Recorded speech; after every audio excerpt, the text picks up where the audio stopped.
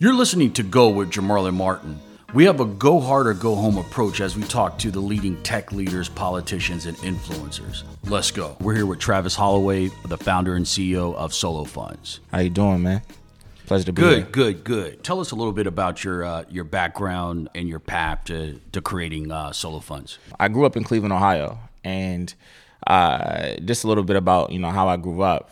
My parents were very strategic with how they raised me. They wanted me to experience all different types of walks of life and diversity. So, elementary school, I was the only black kid in the class. Junior high, I was, there was like 2 white kids in the class. High school, it was 80% Latino. So when I grew up, I was exposed to a lot of different things. And what was different between my life and a lot of the individuals that I became close with when I was little is that I had both parents at home and we lived a pretty comfortable life. But there were frequently times where, my friends in my peer group, I would go to their homes and their lights were cut off and they were going through real, tough circumstances at home. And that kind of stayed with me as I continued to evolve through life. And when I went to college at the University of Cincinnati, I became passionate about, making, having an impact and making a change. After graduating from University of Cincinnati, I moved to New York City, worked in finance as a financial advisor and as director of training and development at one of the largest financial planning firms. But while there, I really started to kind of get back to my youth and see that there's a major disconnect between the average middle American and these very wealthy individuals who are in, on the East Coast and that Gold Coast, what they would call Fairfield County in Connecticut, Greenwich, Connecticut, that area. So at that point, I said, I think that there's a problem that I'm feeling. And that problem was that people kept asking me for money and I didn't really know why. And I realized that they were asking me for money because they didn't really have access to money. And originally I was like, well, maybe it's just because I work in finance and I live in New York. But, why are they asking me for $50 or $150 or $200? Like, what can that really do for them? And I didn't realize that was the difference between putting gas in the car and making it to work and not getting fired. That was the difference between lights on, lights off. And that took me back to my childhood of experiencing that with my friends. I thought that this was a problem that only plagued people that look like me because I'm black and the majority of my friends are a minority. And when I looked at the numbers, I quickly realized that, at that time, 76% of the country was paycheck to paycheck.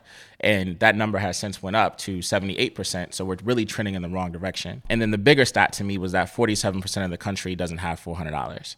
So at that point, I realized that, there is a major issue in this country, and it's that individuals are being left out. They have no exposure to capital, especially small dollar loans. And when I looked at how they're solving that problem today, it's by taking payday and title loans, which, if many of you don't know, carry 400% interest rates. On average, they're reported to bureaus to help negatively impact your credit scores, but not reported to positively impact your score. You mentioned you went to schools that were majority white and then Latino. Mm-hmm. That's correct? Yes. How many times were you called nigger? Man, I actually transferred high school my junior year, after my junior year, and I actually went to a different school my senior year because I was called nigger. I could relate to that. I've probably been in 25 fights since elementary school, where I went to predominantly white and Latino schools, and you get a sock as soon as you say that. So, no, absolutely. That was a word that, it wasn't, I'm not going to pretend that it was common to me, and I think that's why I blew up the way that I did when I was in high school. But I think I blew up the way that I did when I was in high school because it was a predominantly, Latino school, and there was a very small percentage of white individuals at that school. And when I was called that word, and then the administration does not reflect the population of the school, didn't understand where I was coming from. I just had so much built up emotion that I couldn't even express it. So all I could do was just say, I gotta go. Not that I run from my problems, but it was just, I just couldn't believe that in a school that, that had that type of demographic population, that the administration could be so oblivious to what that word really means. Talk about the demographic of the underbanked, specifically, the demographic that you're targeting. Yeah, so the demographic that we're targeting is really the payday lending industries target demographic, which happens to be single women. And a lot of times that's single minority women. It's kind of a weird thing because you always talk about, like single women raising kids. There's this misconception that there's more single women parents than there are men who aren't single parents as well, but it's typically because the female has the kids. And it's very difficult to make ends meet. They're often working multiple jobs, and they're often working jobs where their hours fluctuate. One, wage stagnation is a real problem, but also wage fluctuation is another major problem. If you're a bartender in Cleveland, Ohio, and there's a blizzard outside, you can't expect to make the same amount of money that you would make in the summertime, and it's the NBA Finals and the Cavs are playing. That's a major demographic. What's the age sweet spot for you? So the age sweet spot is really between the age of 25 and 35. So it's kind of a larger gap, but that's typically the age at which individuals have kids and are having kids who are starting school and dealing with, major changes. And those major changes could be, just simple things like buying school supplies, buying school clothes, repairs for homes or cars, etc. College students as well. So that demographic is a little bit younger, but college students, and I can, recall this vividly of having friends who could not call home to mom and dad when their car broke down in college. I had the advantage of being able to do so, but that's a huge demographic for us as well. Books are expensive. Expenses during school are very expensive. Describe what your business does in one sentence for our audience. Solo is a mobile lending exchange created to provide more affordable access to loans under $1,000. You're in Austin at the South by Southwest conference. What are you looking to accomplish here? For me, South by is all about networking, who I can meet, who I can rub shoulders with, and hopefully those relationships that are obtained here can be nurtured and kind of curated to, longer, more enduring relationships. And when I say relationships, I'm really looking for, relationships with investors, but also just my peer group. Because when you're able to meet people who are on the same road as you can share stories, you can share experiences, and then you can also point people in the right direction. Because I may know someone that someone else needs to meet or who they should be talking to. And then the inverse is the same for me. As you know, these events are pricey. Can you talk about the ROI for your prior investments into industry events such as South by? They are expensive, which means you can't come here and just drink and party the entire time that you're here. You have to come with a real purpose and a real goal, and essentially come with what you want to get out of this, and you can't stop until you get that. When you leave, or when you get on that plane or that bus or that car, or however you're leaving, an event like this, you need to get on that method of transportation thinking I accomplished everything that I actually set out to do. And the Black founders that attend these industry events, what percentage probably do that? Very small. I would say very small. I think that's something that we could collectively do better. I think a part of that is being solved now. There's more events that are kind of curated for us. But for a large percentage of time, there were events that were not curated for us that we didn't feel comfortable attending. We weren't being spoken to when we were there. So at the end of the day, I think we would kind of click up and we would go do other things. But now that we have, there's more people that look like us in this world, and there's more individuals who are actually looking to give back and kind of throw that ladder back to help others. I think that's starting to change. Yeah, it sounds like John McWhorter would be happy with your response in terms of at least the Black founders that maybe not going as hard as they should when they're at the events in terms of being disciplined and serious. John McWhorter talked about in his book when he was a professor at Berkeley that a lot of the Black students would show up late and not pay attention to class and make a lot of excuses for academic performance, but he was very critical of the Black students at Berkeley, but that just kind of popped up in my head. Who do you most admire in tech, and why? Man, this is a little cliche, and I'm not embarrassed to say it, but it's one of my best friends and my co-founder, Rodney Williams, who runs an amazing tech company called Listener. If you're not familiar with it, you definitely should be. But Rodney, I've seen, and I say that because, one, I feel like if you can't be inspired by your friends, you have the wrong group of friends. But two, I believe that, one, I've seen, it's full circle for me. Rodney was a brand manager at P&G. And when he started Listener, there were numerous times where he would come to New York City and he would crash my couch while he was pitching investors. And that came full circle for me last year as I found myself in the tech world and in an accelerator program in Cincinnati, Ohio, where I was crashing his place for the duration of that program. So I've seen what he's been able to accomplish in this world, which is amazing. And I would say, he's the person that I look to, and he's a real mentor to me that I can call on an everyday basis. So you mentioned you have experience as a financial advisor. Talk about that and how that possibly could give you an advantage in terms of scaling solo funds. Yeah. So, the way that I look at the market is very different because I know that there's this disconnect between the haves and the have-nots. What I found was that when I was working in that world was that, no one cared about the person who was making $75,000 a year. They just didn't. When I was in that world, I was really focused on people who made, or households that made $250,000 of income, with $500,000 of household income being that sweet spot. And people were just completely ignoring that person that makes, $100,000. And I don't think that was right. And I think that needs to change. And those individuals were essentially getting no guidance. They did not know how to diversify, their capital. They either had it just in cash or they had it just sitting in their checking account or savings account, which is virtually earning nothing. I just feel like, coming from the demographic in which I come from, I know how to speak to my target demographic because I know the things that they're going through, and I know how to relate to them. The average person who's in, financial technology or fintech, what we would call it, they don't know how to speak to the minority demographic. They don't know how to speak to people who don't make, $200,000 or $300,000 or $400,000 a year. So it's in their messaging. They just don't know how to capture that demographic.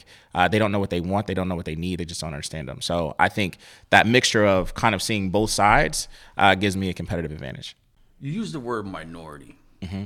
It's an efficient word to use, but do you feel the word minority undermines black people?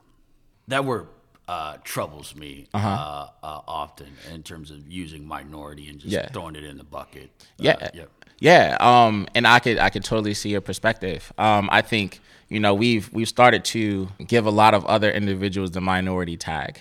As well, and I think that they've been able to benefit off of that tag. Not only that, in the big scheme of things, of course, darker people are the majority. We're not, as African descendants, a minority in any shape or form. Right. I just feel like some power is given away when we use that word, but it's efficient. I've actually never thought of it in that way. Yeah. I know a lot of stats, and there's no major U.S. American city where it's not majority minority, if you would say, and that doesn't only include African Americans. That includes multiple other races that are just non-white. But I do understand exactly where you're coming from. Yeah, and I like that though. I could actually see where the demographic trends in the United States, they're rapidly changing. I can see people using minority. It's so ingrained, but people are no longer the minority. Right. White people are the minority, but people are probably they're so trending. The problem is that we still feel like minorities because a lot of the places that we frequent are the places that we want to go. We are the minority still. Yeah. Put yourself in Austin, Texas right now, and we are the minority at South by Southwest. Yeah, this relates to what I believe the promiscuous use of the word diversity, where it's now ambiguous, right? Yeah. Everybody's a minority. Right. All different type of people are minorities now. And then within the word diversity, now everybody's in it, right? Black people have a very unique experience in the United States, as you know. We're the descendants of slaves, and our oppression, in my view, is materially different than other groups. And so, do you feel like there's a problem with that minority bucket, that diversity bucket, where black people are going hard with these words?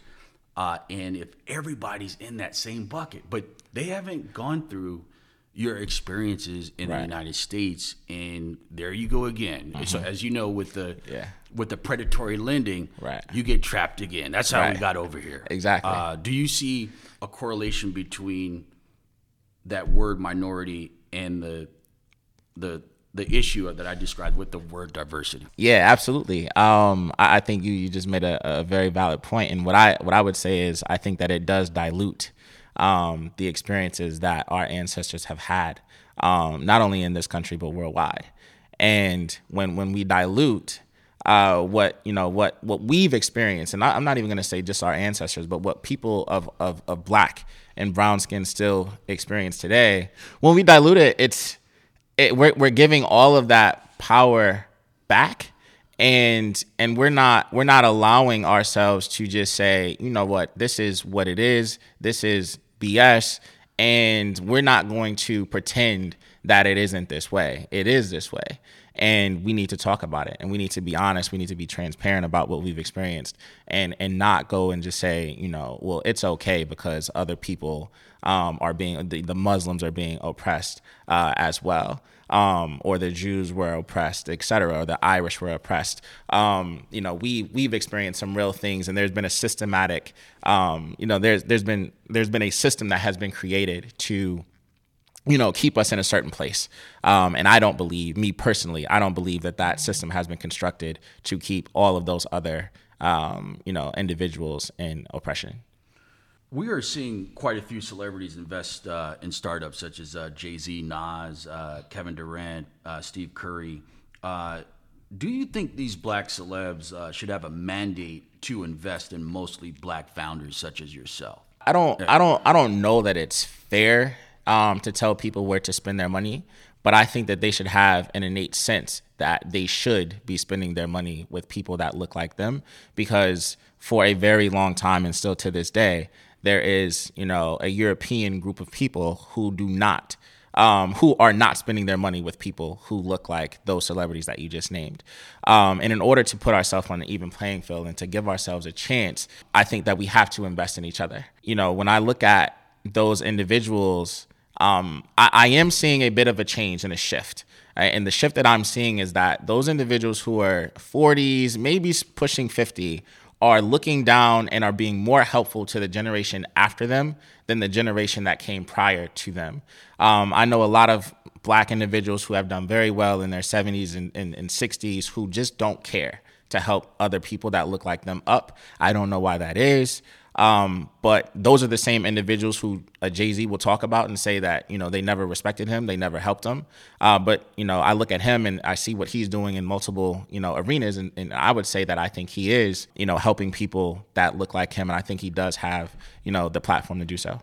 If the data came out dollar for dollar and it said, hey, Jay-Z, Nas, Kevin Durant, Steve Curry, and a lot more celebrities who are getting involved with tech, if the data came back dollar for dollar and said 90% of those of that capital actually went to white founders, do you have a problem with that? Yeah, I would have a problem with that. I would 100% have a problem with that, because this isn't going to change unless people that look like us start to understand us. We speak a very different language than the average VC that lives in Silicon Valley or New York City or even Austin, and they don't understand our pain points the way that we do.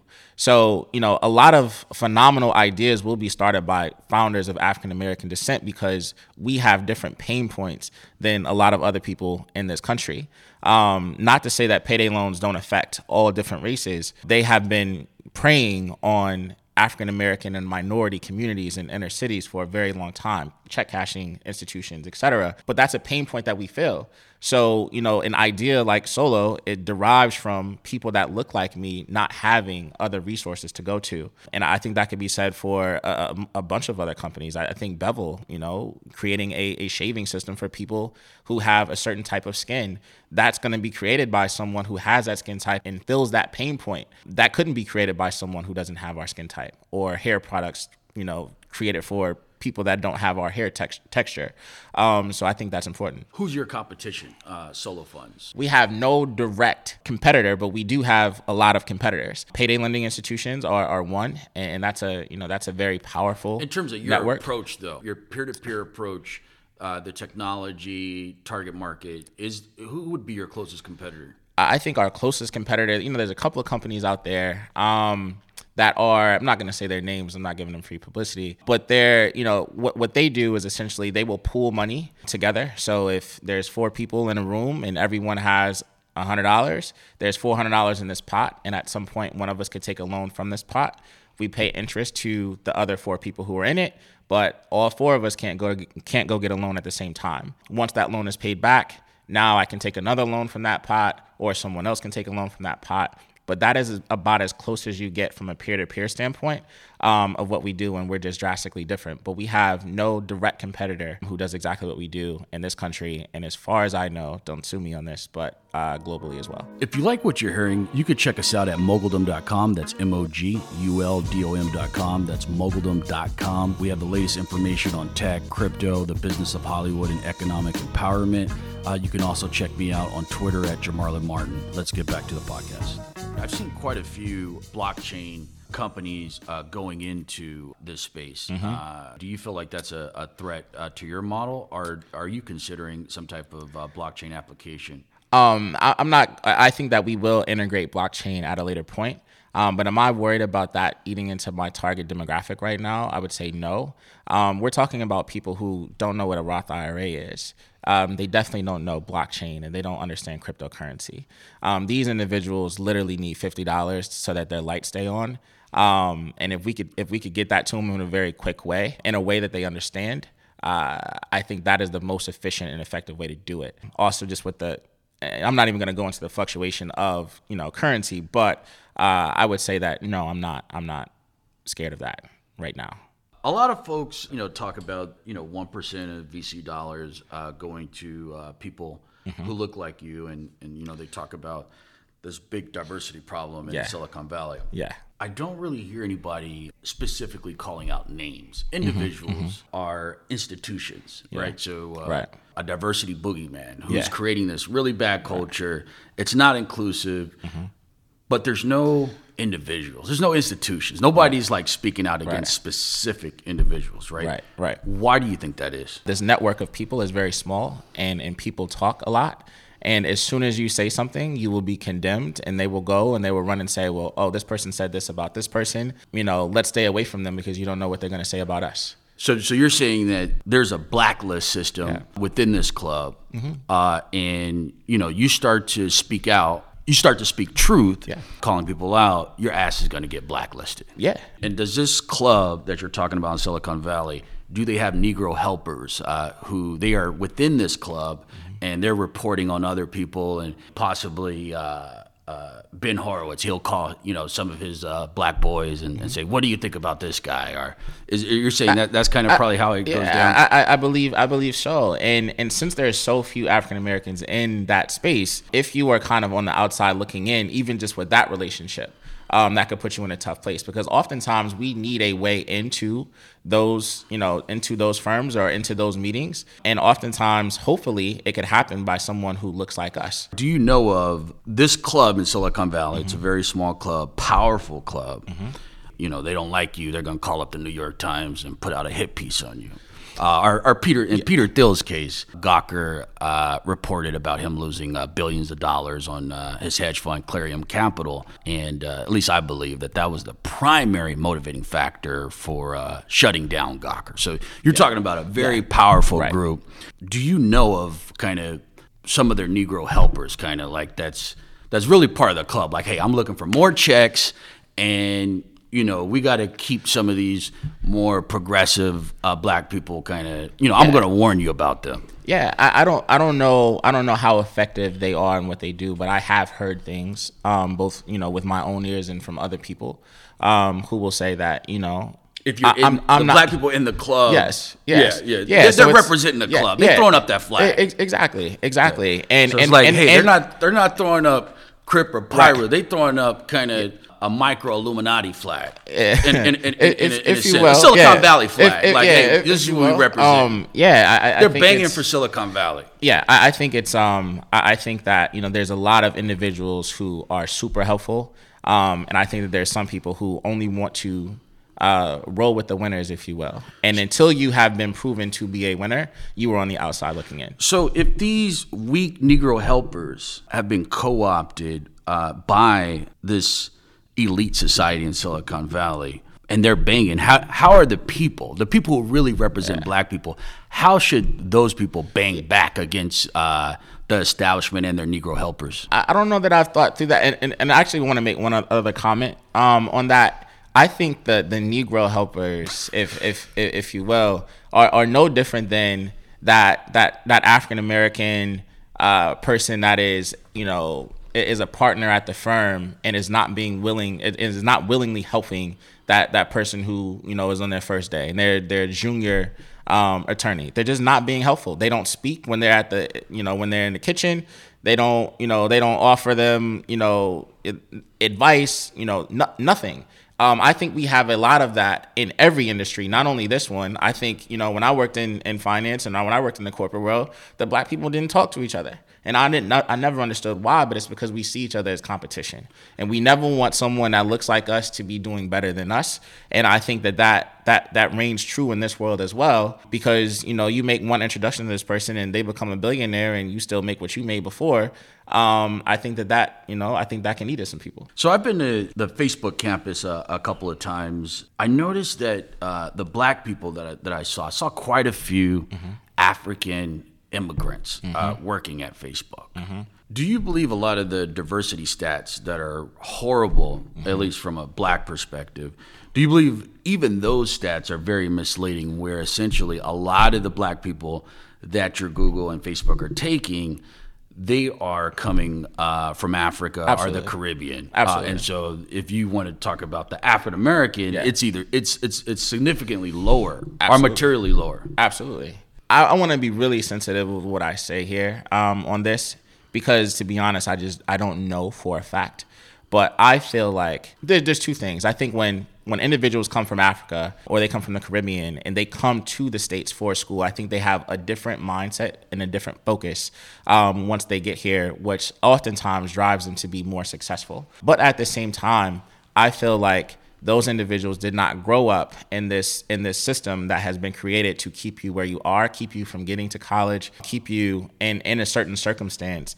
So I think that, African Americans have a very difficult time, achieving the same rates of success as individuals who come from immigrant countries. How fair is this? Hey, because African Americans have been through, slavery, discrimination, we carry a massive amount of baggage in terms of how we see things, right?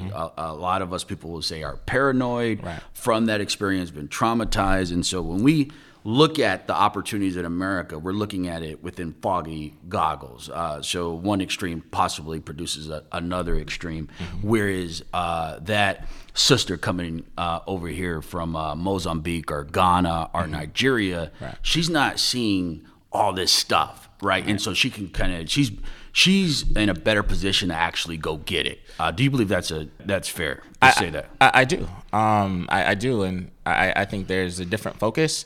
I think that, I think they're coming with a different purpose. And I think that they don't have to.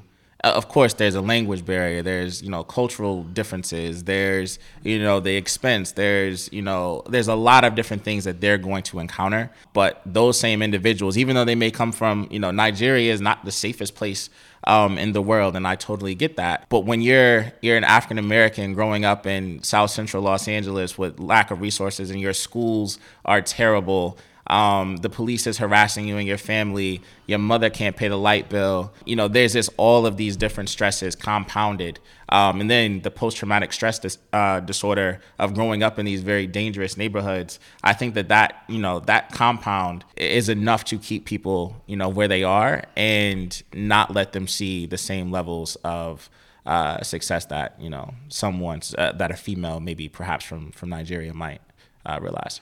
You probably read about this, but the Trump administration is rolling back regulations in the payday loan industry, where essentially the Obama administration put in place protections where, hey, you have to do more due diligence that the person can actually pay back the loan. Right. Are you surprised that he's just kind of tearing up stuff like that? No, not at all, because his friends are the ones who own the payday lending institutions, and they have the dollars, and people vote with dollars. They don't vote with just ink on paper.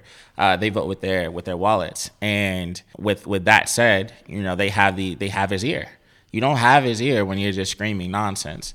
You have his ear when you say, I have money. And I'm willing to either put this money behind you or I'm willing to take it away from you. What would you say that, hey, Obama, in his 8 years in office, he didn't act, at least I'm not aware of him acting in any way in terms of any type of regulatory reviews for your big tech companies, your Google, your Facebook. Obviously, that a lot of the Facebook folks helped Obama get elected and went to the Obama administration, and then other Obama administration people went to Facebook, where that Trump is just banging for his side, whereas the liberals in Silicon Valley, they were letting big tech and the elites out there run wild without any regulatory thought. Just let that shit go because they're funding us, they're friends, they're liberals. Yeah. Do you believe that Trump is just banging for his side, where the Obama administration and a lot of the elites in Silicon Valley who are supporting him and that lobby,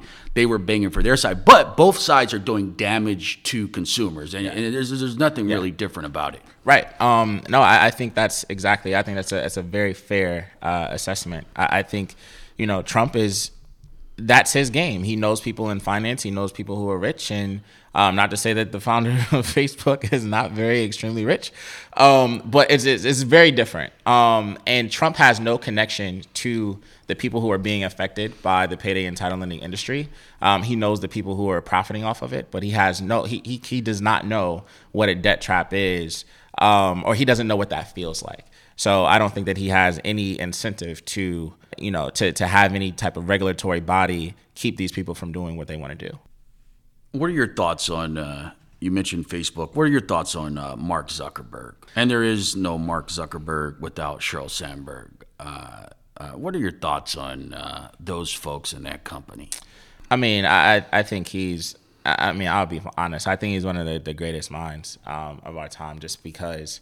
Mark Zuckerberg? I do. I really do. Just because of how much he's been able to take a company that started with what it was and what it has evolved into. Now, he doesn't do that with a lot of help. And I'm not going to say that maybe he's not the greatest mind of our time, one of the greatest minds of our time, but what he has been able to do is pull from some of the greatest minds that are around. When you say pull from the greatest minds, what minds what minds come to mind? I think you mentioned one. You mentioned Mark Zuckerberg is one of the greatest minds. Obviously he's a brilliant entrepreneur. That's obvious, but when you study the history, he cheated a couple of people early on, including his co-founder. The co-founder has a record of it. Right. He pays the co-founder off. ConnectU, the twins, the Harvard twins, they hire him to be a consultant for their social networking site, ConnectU. Right.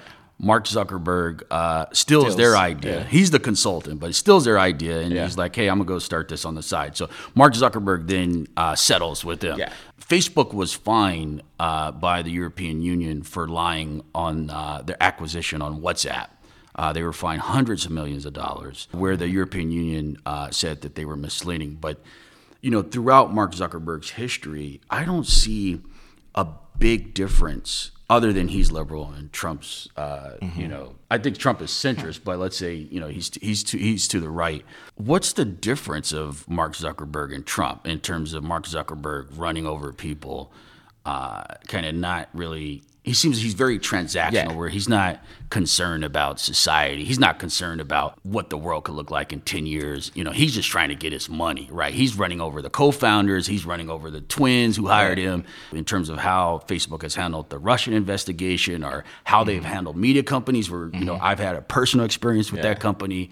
And I'm like, wow, you guys are on another level. Yeah. Like, you guys are out here on these streets, but you're more out here on the streets definitely banging for the evil side. Yeah. So I just see Mark Zuckerberg is Trump's successful. He's a billionaire. Yeah. He doesn't have the wallet, obviously, of Mark Zuckerberg, but he's a technology Trump. He's very transactional.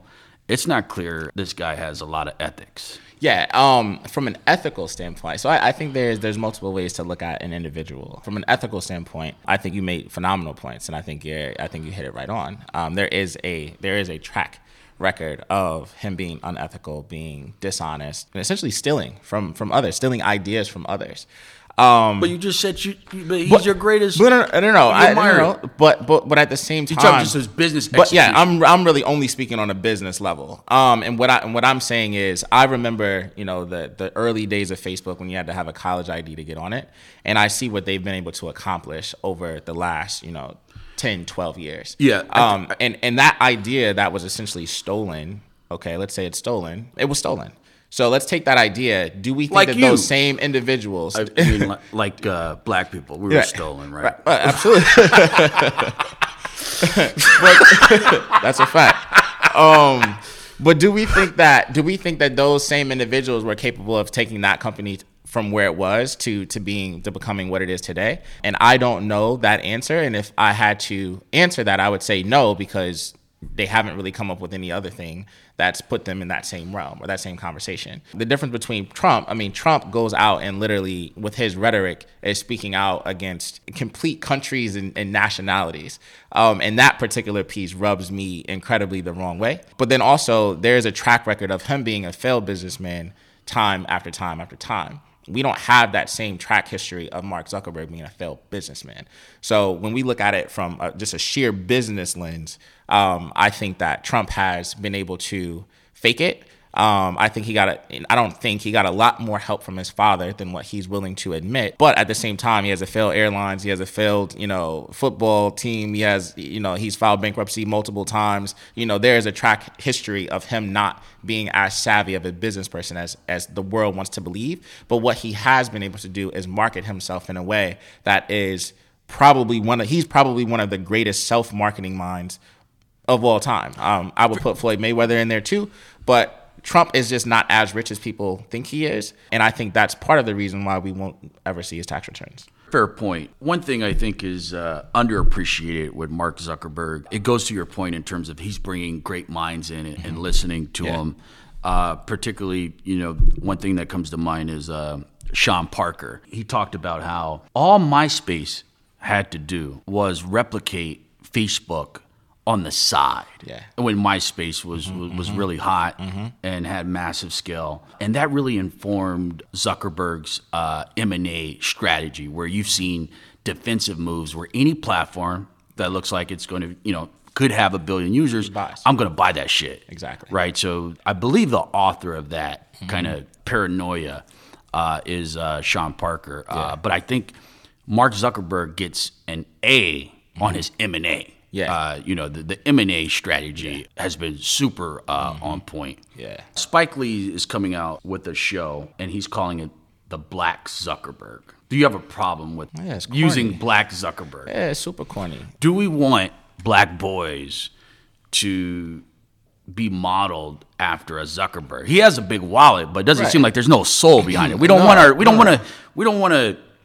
want black boys to have that transactional Zuckerberg Trump, just I'm going to go after my wallet and just kill everybody in the way, right? Exactly. We don't really even know what that man stands for. So to model our young black men to be him that's just crazy. Like just the thought alone. Spike has been wilding lately, man. I really he's here. Yeah, I know. I'm gonna make sure I don't go see him. That's kind of just crazy. That's just insane. But no, I don't think that the show should be the Black Jordan either. I don't think it should be the Black LeBron. I don't think it should be. Yeah, I don't think he's going to title it that, but the way it's being described in the media, the way he's describing it is Black Zuckerberg. And the idea is that Zuckerberg's a genius and this guy's, a black genius. No, there's a million other people I think that could be modeled after. I don't care if you go use one of the billionaires in Nigeria before you use him. That's just as crazy to me, especially from Spike.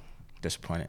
Recently, CNN journalist Jake Tapper, he's been on a media jihad going after black leaders, Keith Ellison, the Congressional Black Caucus, and saying, hey, why are you Negroes talking to Farrakhan? As you know, there was a photographer, Askia Muhammad, who took a picture of Obama with Farrakhan at an event, and the brother held the photograph back and said, I don't want them to use this against our brother Obama. And, he could have got publicity, could have got money, but he held it And then, of course, he released it, I believe, this year. You know, it makes Republicans think like, see, I told you Obama has something going on that he's not really, you know, telling us. But Jake Tapper, he's going to all the, you know, the black leaders, Congressional Black Caucus.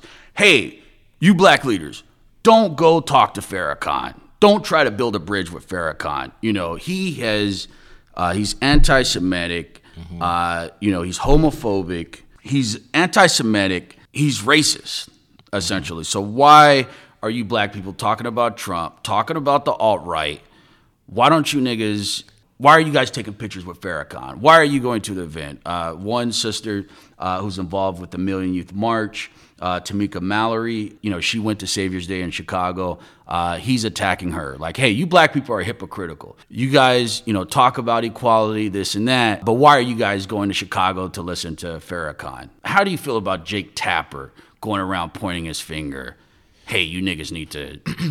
condemn Farrakhan. I don't like it. People just feel so entitled to speak about everything. And I think what, you know, obviously he has a platform on a major network, but everyone now has a platform in their pocket, and everyone feels compelled to talk about something and then say what they think other people should be doing, who they should associate with. And it's always with their view of what they believe. But until he is going out and he's saying the same things about Trump, or in the statements that he's making about, you know, entire countries and other nationalities, until he's condemning the people who have relationships with people like Richard Spencer. On the flip side, I don't think that, you know, his comments are valid. I don't think they hold any weight. But even looking at a guy like Richard Spencer, is it the same in terms of black people, in terms of our history of being oppressed and where police are still murdering folks? Jake Tapper, if you remove what you call extremist voices, who else is going to talk up and talk independently against the establishment and the lobbies that pretty much have a lot of the politicians and corporate folks, a lot of our leaders in their pocket? So my question for Jake Tapper is, if you remove a lot of these extremist voices, who's going to ride hard for the people in Watts, the people in Compton, the people in Brooklyn and Harlem? CNN, Jake Tapper's not doing it, right? You know, Trayvon Martin or somebody else gets shot. You guys are not going to be in these streets, right? Exactly. So essentially, because of economic insecurity, we don't really have people who can go hard. Everybody's scared to lose checks, right? Absolutely. Yeah, so Jake Tapper, who else is going to be speaking out for our people in these streets? Because all the other corporate folks and politicians, they're all paid for, right? Exactly. So, you know, I don't believe you can compare, you know, a Richard Spencer or white racism where it's more institutional. I don't care. Yeah. Like a lot of times, you know, people will say things, but what's really important is what you do. The institutionalization of racism. Right.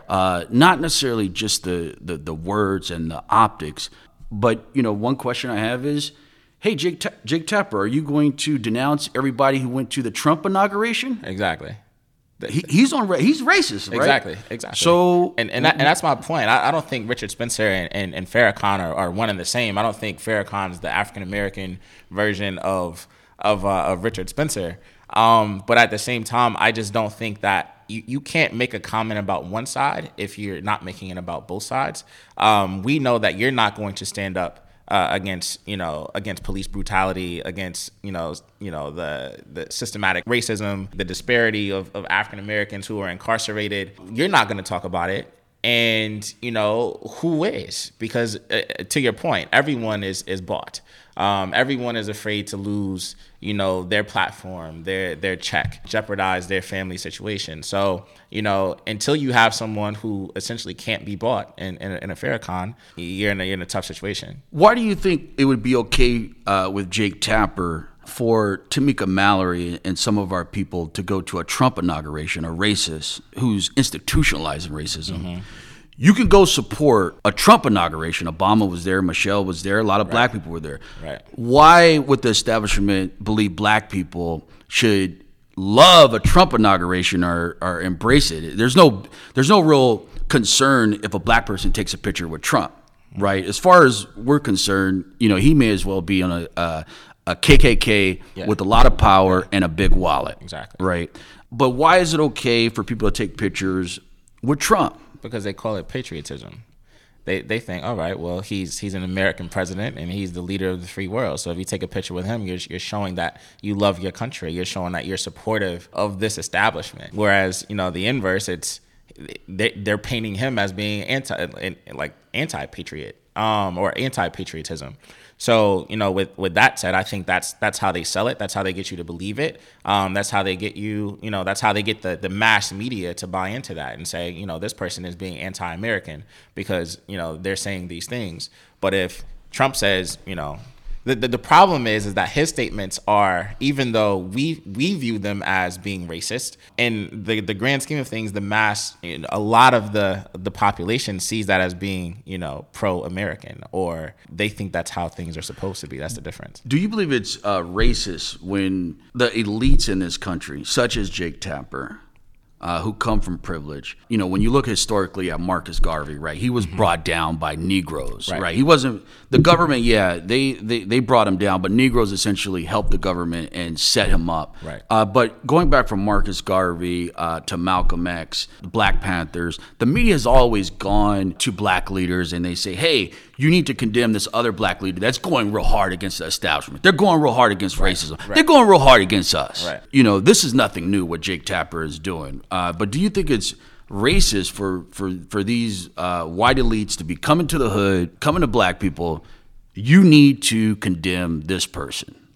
Yeah, I think it is. I think it's just a double standard. And I think the double standard in this particular case is racist. If black people said, Jake Tapper, you're a Jewish American, you need to condemn the apartheid state of Israel. You need to condemn Netanyahu because he did this, or he's doing this. He's about to kill 100 Palestinians. Right. What? You're Jewish, so you need to condemn Netanyahu. Do you believe that's fair to Jake Tapper? To look at that within the context of his race and say, because you're Jewish, you need to condemn Netanyahu.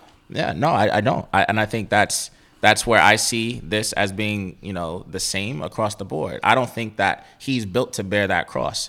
So why should I put that cross on him if he's not ready for it? And it's the same thing for him to do that to other, African Americans who, maybe they, one, you don't know their view. Two, you can't bear, you can't, your opinion is now a cross in which you're asking them to bear. And I don't think that's fair for anyone. Thanks to Travis Holloway, the founder and CEO of Solo Funds. You can check out Solo Funds, SoloFunds.com, solofunds.com. Thanks so much. It was a pleasure. Thanks, everybody, for listening to Go. You can check me out at Jamarlin Martin on Twitter, and also come check us out at moguldom.com. That's moguldom.com. Be sure to subscribe to our daily newsletter. You can get the latest information on crypto, tech, economic empowerment, and politics. Let's go.